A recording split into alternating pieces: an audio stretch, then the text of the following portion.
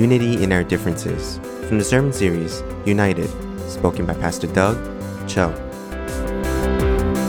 Brianna Taylor.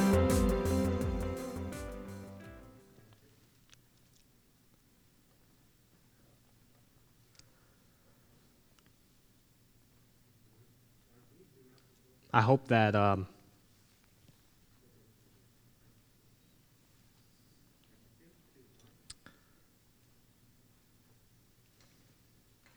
that'll be a name that we remember, that we honor.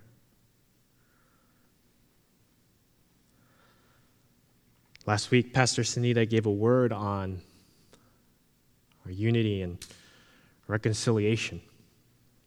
And she called us to action towards each other, in that as we reconcile with each other, as we continue in that path, we become more united.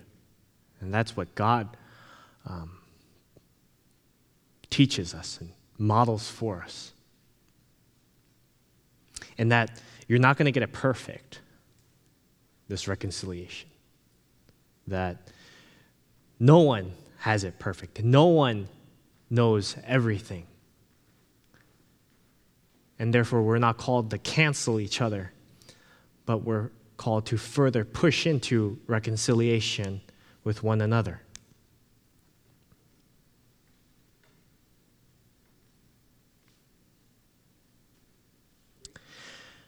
Our nation has a lot of heavy news this week.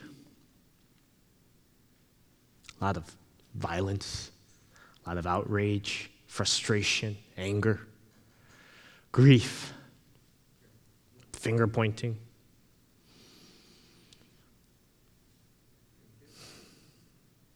But we're called to reconcile further to each other. And that's why as we continue in this series, I'm convinced more and more that unity is not a homogeneous group of people that come together, that look like each other, that think the same things and, agree with everything. I was talking about this with Pastor David, and he said something that I love. He said, we're called to unity, not uniformity. We're called to unity, not uniformity.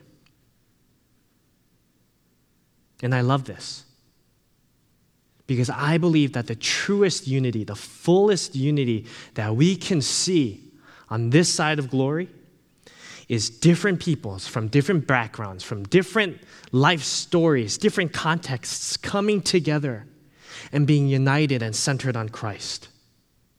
And so while we will be like-minded because we're centered on Christ, we're centered on Scripture, and while we will be united at the table together, because we're followers of Christ, we will be different. Unity in our differences is what we're focusing on today. And specifically, we're going to be focusing on differences like gifting, roles, and what God has to say about those things. But before we jump into our text, I'd like us to pray together.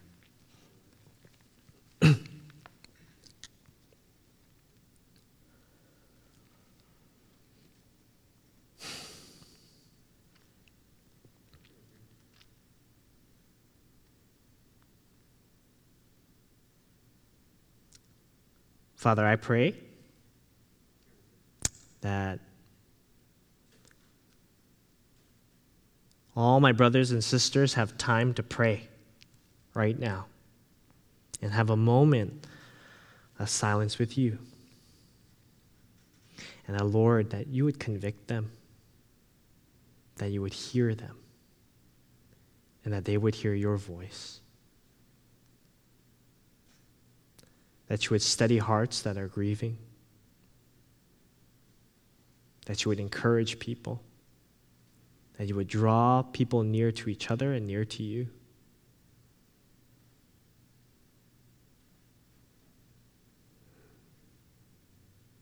We love you, Lord.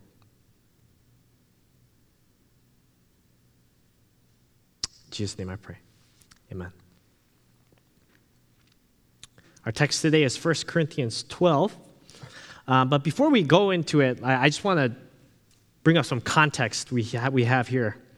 Because Paul's talking about a lot of things. Paul's addressing the church and the church as a body, right? Many different parts coming to make up one body. And if we do a brief overview of this church, the church in Corinth is not doing well.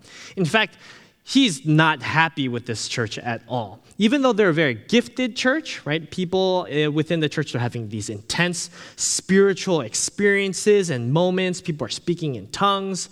They're prophesying. They're doing all these things.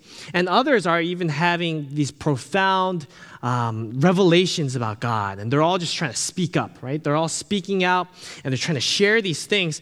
But despite their gifting, despite all the things that they're experiencing, it's chaotic and it's distracting. Paul even mentions in chapter 11 that he gives no praise to this church for their gatherings. None. He has no praise for them whatsoever. People are forming factions based on who they follow, right? Paul versus Apollos versus Peter. And they become divisive in this way because they think one is better than the other. Like that matters. They're jealous, dissatisfied with gifting. So that's the context we're looking at right now. And Paul addresses the body like so. So we're looking at 1 Corinthians 12. Here we go. Just as a body, though one has many parts, but all its many parts form one body, so it is with Christ. For we were all baptized by one Spirit so as to form one body, whether Jews or Gentiles, slave or free. And we're all given the one Spirit to drink. Even so, the body is not made up of one part, but of many. Even so, the body is not made up of one part, but of many. So we're going to stop here. These verses, they set the stage for what we're going to be talking about. Diversity in the body. This is the time where he brings up this concept of the body of Christ. And I know the body of Christ is something you've heard a lot if you've been going to church for a long time, right? It's very frequently used language. But I think it's actually very interesting that Paul chooses this idea of the body, the concept of calling the church the body. And there's two reasons why. The first is that within a body, unity is required to function. Within a body, unity is required to function. Think about it. So Paul says we are called in one spirit, we're in one body, and that no matter who you are, Jew, Gentile, slave, free, you drink of one spirit. No matter who you are, we're called to this oneness, this unity here. And this oneness is in our purpose, right? What we're going to be doing, that is making disciples for Christ, that is loving ourselves as we love our neighbors, that is loving God with all our heart, mind, body, and soul, and everything that we have in it. And that is what we are to do as we continue to be sanctified and identify further with this new life that we found in Christ, right? We are all freed and alive in Christ. And this oneness that we have with each other, that is our witness to the world. We talked about that weeks ago. Our oneness, our unity is our witness to the world. However, within a body, many things need to happen even before purpose is carried out. Unity is a requirement for function and survival. Right? There can be no idle parts in a body. Think about this. If a body part, pick a body part, whatever, ceases to function, God forbid it's your heart, your lungs, something inside, what happens? You die. There can be no idle part in the body.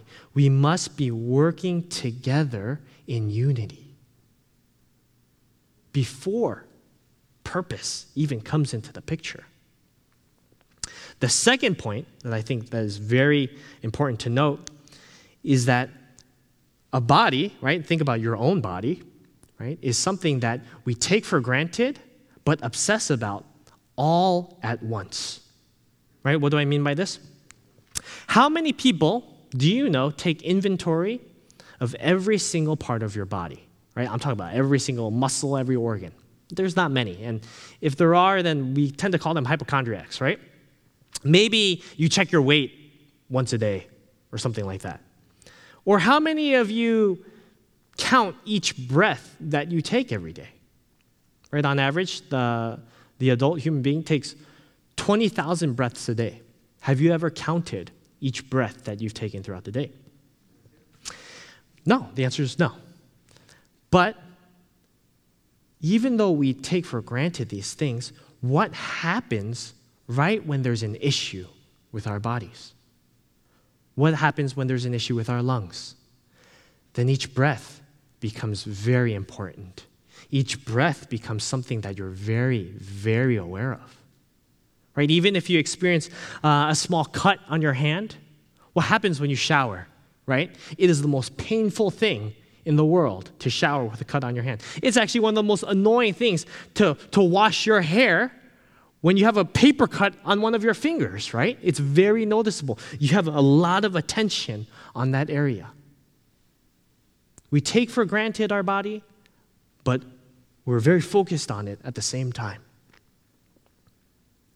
I think it's funny. There's people out there who are disgusted by feet. Feet are just things that they want nothing to do with. They hate being near feet. They hate the idea of feet. They hate looking at feet. They just want nothing to do with feet. Well, my wife is disgusted by her own feet.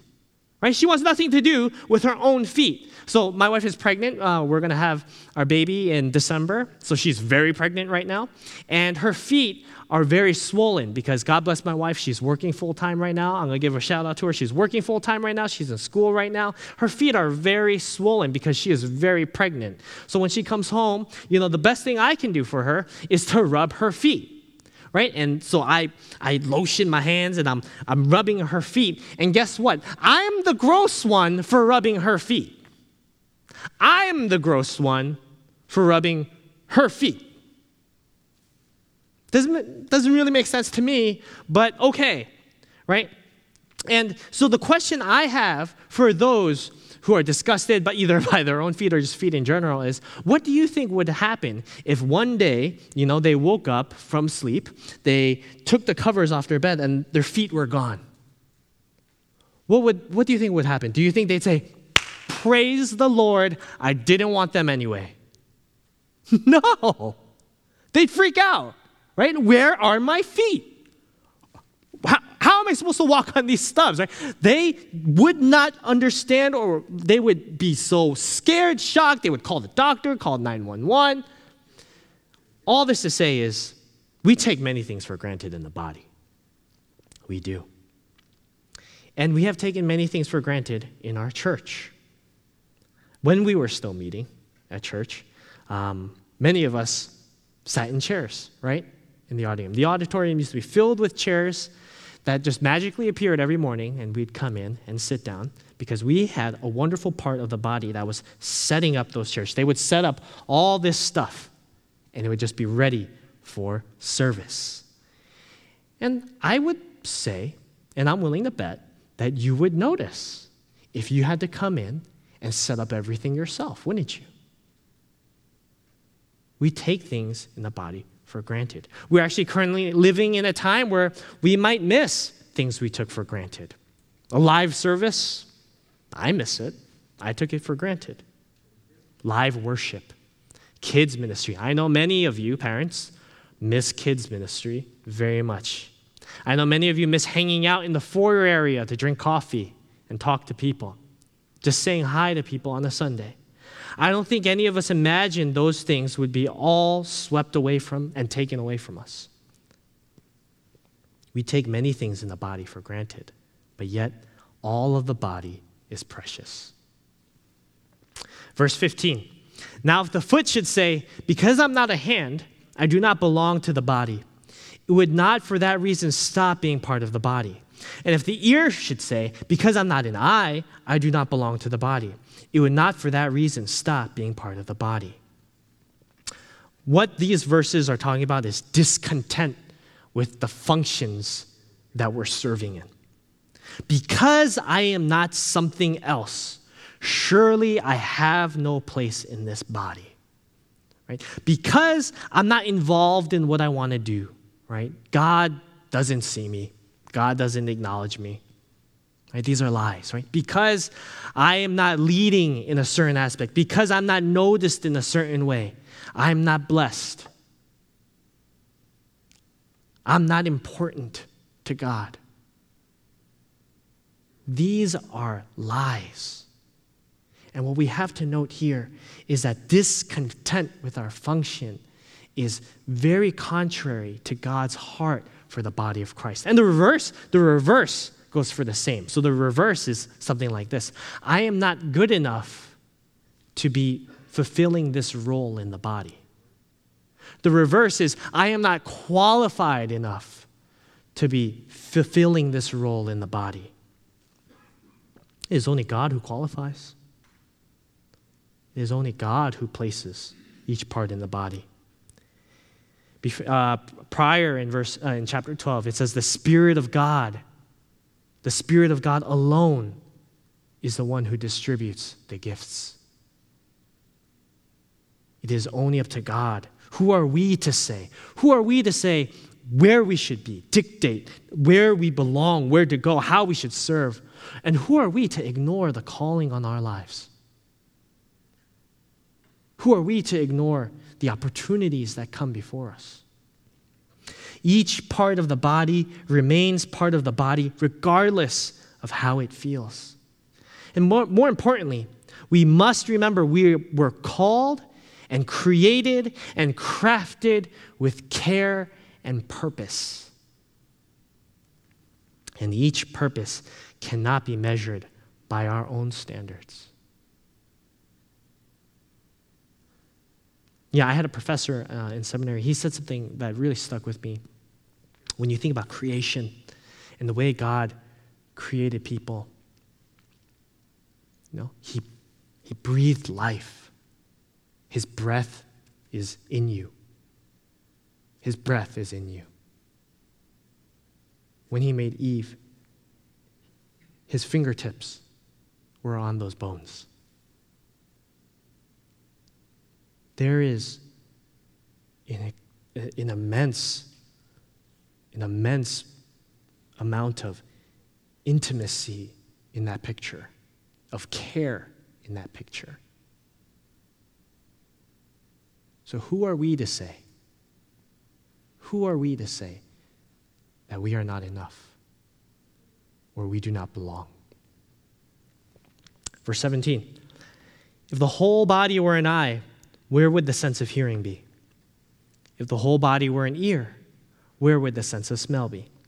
This verse is talking about diversity in the body because it's absurd for the whole body to be one member. Think about it, right? Giant eye, giant ear, that's kind of absurd. It's kind of weird.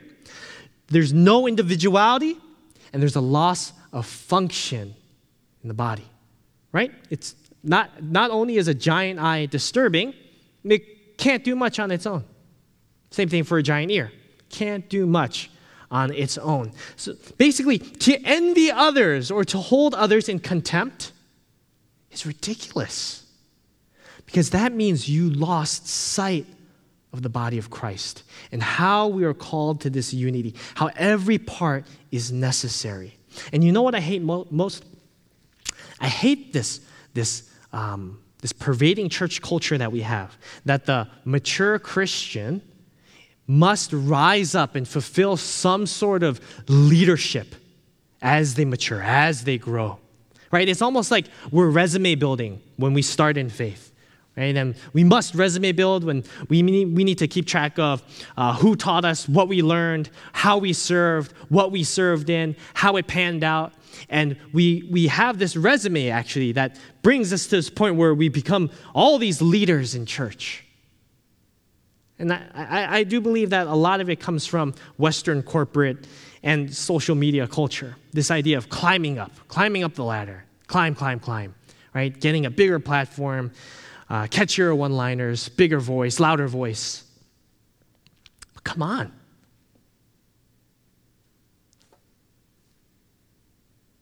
If the whole body were a mouth, what good would that be? We have a lot of wannabe mouths at our church. And I'm not talking about Metro in particular, I'm talking about the greater church. We have a lot of wannabe mouths. But I believe all churches, every church, we're in need of more ankles. We need members who are quietly and actively engaging in systems that manage multiple axes of direction and movement, who are capable of handling tension and change behind the scenes, who are good at bearing weight, who are good at propelling forward, who are strong supports. Because within the body, if the ankles fail, then the knees fail. And if the knees fail, then the hips fail. And then the body begins to fall apart. We literally stand on these members of our churches. We literally move forward on these members. That is how crucial they are. So if you're not noticed, if you never find yourself on a stage, that's okay. That's fine. God knows. God knows what you're doing for the body. If no one ever announces your name or compliments you or, shouts you out, that's okay. God knows. And He's so pleased with how you are serving. See, the simplest act of love is more than enough. Is more than enough. So as long as you are faithful where you are called to serve within the body, great is your reward in heaven. Because faithfulness is what brings God glory and great pleasure. I hope that's our worship. Faithfulness to the body.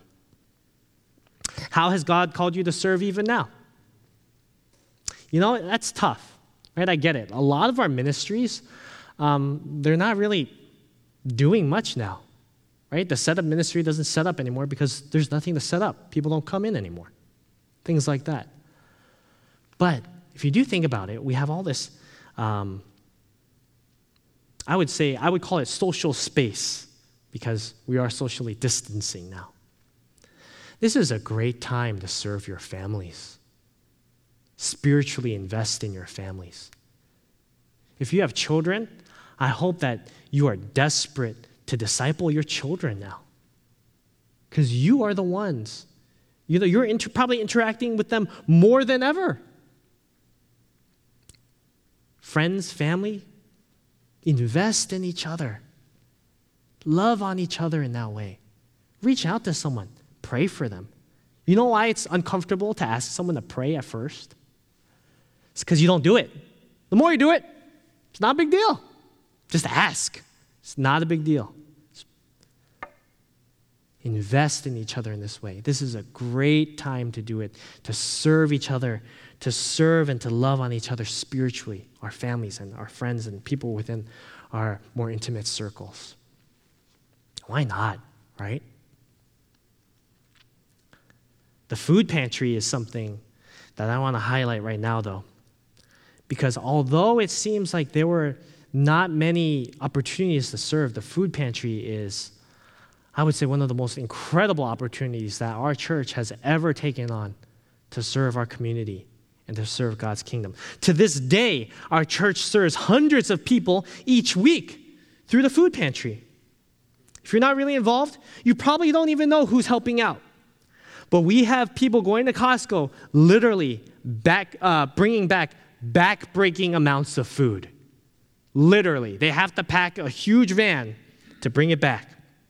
Admin folks who have to set up and organize everything, plan out what we need, plan out how we're going to do it. People to distribute the food. That's important, to pack it up, distribute it, to pack it away, to make sure we have it doesn't go bad. People to greet families that come for food.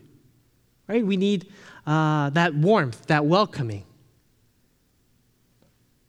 I'm sure I'm missing some. But these people, these parts of the body have made up a major foundation of how our church is engaging our community even during COVID. The serving opportunities are there. Are you looking for them? I guarantee you there's something. Verse 18.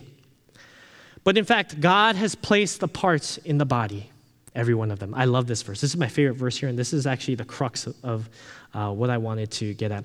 But in fact, God has placed the parts in the body, every one of them, just as he wanted them to be. If they were all one part, where would the body be? As it is, there are many parts, but one body. Verse 18 is so important here because I just want you to think about how it's worded. God placed every part of the body just as he wanted them to be. In other translations, it translates to, he placed each part as he desired them to be. Another translation says, he placed the parts as he pleased. There's purpose. There's function. There is pleasure in how this body is arranged, in where God places his people. That when you serve right where he has placed you, it gives him pleasure, and you are fulfilling his desire. Again, when you are faithful where you are, no matter if you think you are over or underqualified, you bring God pleasure and glory. You bring God pleasure and glory when you serve that way. That is what faithfulness is. Verse 21. The eye cannot say to the hand, I don't need you. And the head cannot say to the feet, I don't need you. On the contrary, those parts of the body that seem to be weaker are indispensable. And the parts that we think are less honorable, we treat with special honor. And the parts that are unpresentable are treated with special modesty. While our presentable parts need no special treatment, but God has put the body together, giving greater honor to the parts that lacked, so that there should be no division in the body, but that its parts should have equal concern for each other. If one part suffers, every part suffers with it. If one part is honored, every part rejoices with it. Some time ago, Pastor Shirley, our special needs pastor, gave a sermon on this text. And I think she did such a great job with it and applying this word to our special needs community. I heard her speak, and I heard there's a call here to give special honor to the parts of our body that may need special treatment. And how this special honor is the love that we give to each other. And I don't know, maybe it's because I got caught up on how well she read it, right? Because when she read it, she said, the eye cannot say, I don't need you, right? And that, sorry, I can't do it. But I don't know, maybe I got caught up in that. But I missed verse 22. Paul says here, the parts of the body that seem weaker are indispensable. And maybe because I didn't quite grasp what indispensable actually means. Indispensable means absolutely necessary. These parts are indispensable. They are absolutely necessary, these weaker parts. They are not just nice to have around. They are not convenient. They are not a bonus. They are not extra. They are not decorative. They are absolutely necessary. They are not things we are called to deal with well. They are necessary. And it's through this verse, Shirley's sermon made even more sense to me. Our special needs families are not just treated with special care and honor because they might require it. It's because they teach us more about who God is and who we are as God's people. It's because they have something to teach us as well. And that lesson is indispensable. They teach us about virtue, about celebrating victory, about persevering through each and every single day that can be a grind. I spoke with one family who told me about the rush of victory they experienced as they were changing their child, which was a task in itself. The child struggled to say these words, "I love you." But as the child struggled to get these words out, these parents shared, they were encouraged beyond anything. And that they felt the love of God there. Parents, I hope you can cherish the words and the affection of your children just as much as this family. I hope that we can all cherish the love and affection of our friends, of the people around us, half as much as this family does.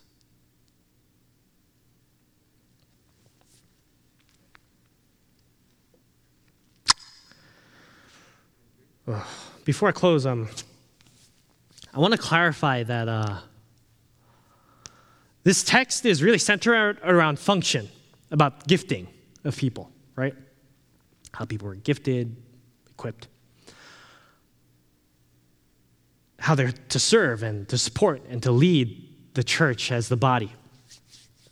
But at the end of the day, this text is about people. And there are two things about these last verses that are really convicting me now as I look at them.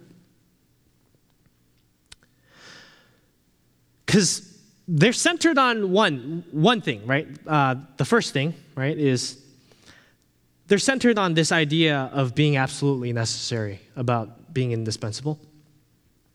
Because the magnitude of this statement is, if you think about it, it's not a small thing. It's kind of a neat thing, but it's kind of a scary thing. Each part is absolutely necessary. So if you have a friend, if you have a child, if you have someone close to you, that person is absolutely necessary. And if you are a parent, I do hope that you take that necessity seriously and you steward your child with care. That you lead them well, you disciple them well. That you lead your friends well. You disciple your friends, or take part in that discipleship at least. What does that mean?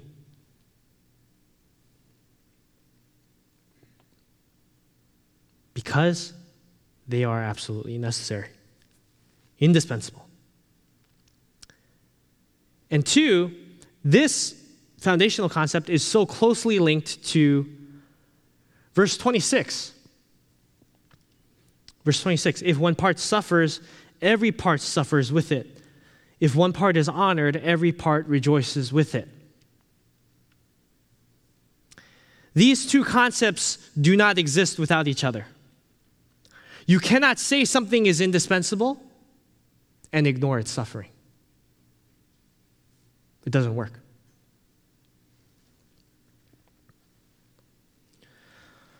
There are simply too many things wrong with the Breonna Taylor case. From the context of the case in general, to how the warrant was signed for, to how police responded and executed, to the police report that was entirely botched, and more. But at the end of the day, our justice system declared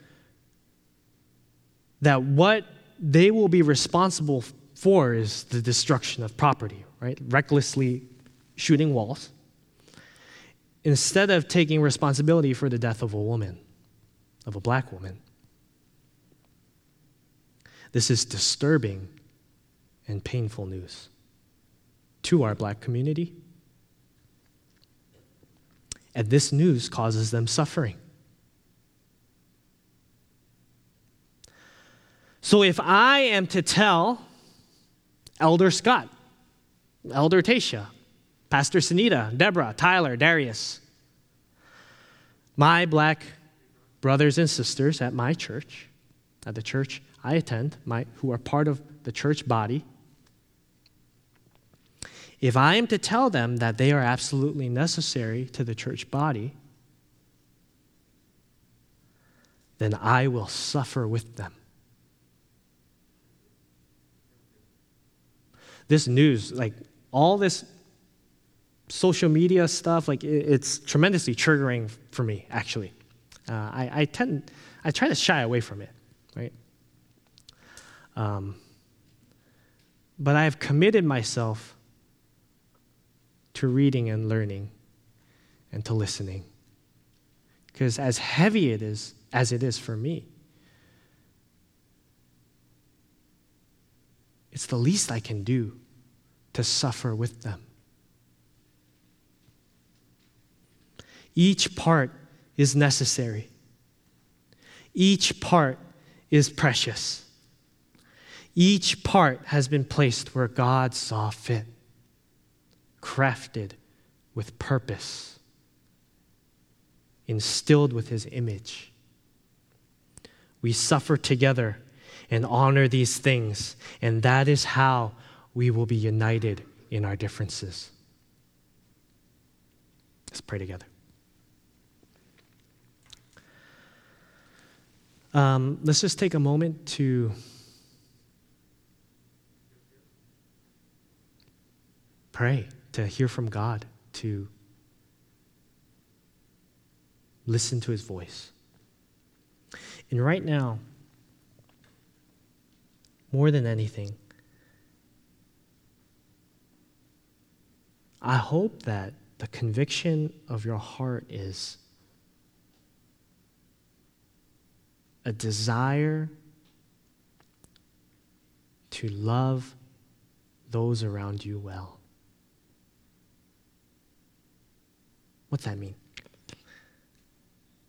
Think of someone. Family, friends.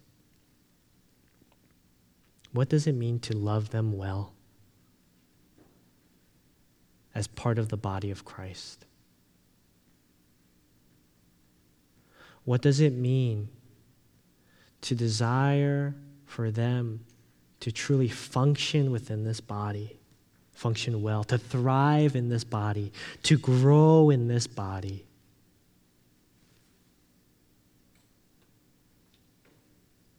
To take their place in this body. What does that mean?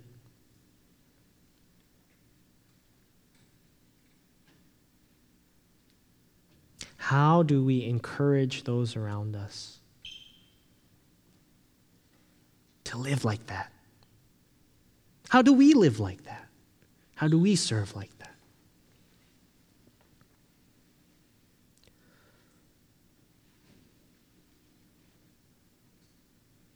That is what we're called to. So, Father, I just want to thank you for this time that we had. And we thank you for your word, your timeless word, God, your profound word, God. And I thank you, God, for the unity that you call your people to. Not the uniformity, but the unity you call us to. And we are called towards each other. That we are called to be different, but we are called to be centered on you. So thank you, Lord. Thank you, Jesus, for your sacrifice, for the ways in which you loved your people. In Jesus' name I pray. Amen. If you have a communication card, which you can find on the app, there are some next steps. The first is, I want to know Jesus Christ as my Savior and Lord and be united with Him for eternity. That's the best news that we could possibly hear from you. And if this is you, please check that off. Someone will reach out to you. They'll be open to answering any of your questions, to talk with you, whatever. Provide you with resources. But this is a huge next step, and we're so grateful for it. The second is, I will spiritually invest in my family or friends this week by praying with them. again, it's not a weird ask to want to pray for someone. If God puts someone on your heart to pray for them, just pray for them. Ask them, can I pray for you? Even if they say no, it's not a big deal. But I hope that this is not too much of an uncomfortable thing to do, but this would be an everyday thing to do, to desire to lift someone up in prayer in that way. The third is sign me up for outreach opportunities that I can help out with. They're out there. I believe that the food pantry is coming to a close, but the opportunities are out there. I'm sure that we and our dear Pastor Sunita especially will be able to find something for you. But the kingdom does not stop working. So I pray that, you really would follow through and look for opportunities to serve in the body. The last is email me to register to be part of a soul group. So these are what we're calling our small groups this semester. Pastor Peter saw it fit that we would be going through a sermon series based on soul care. It's a book by Dr. Rob Reamer. It's a course that he took for his doctorate program, a course I took at my seminary. But this is going to be a really cool thing to go through as a church. So I hope that you take it as just an opportunity for discipleship, for growth. Just check that off if you want to be part of that.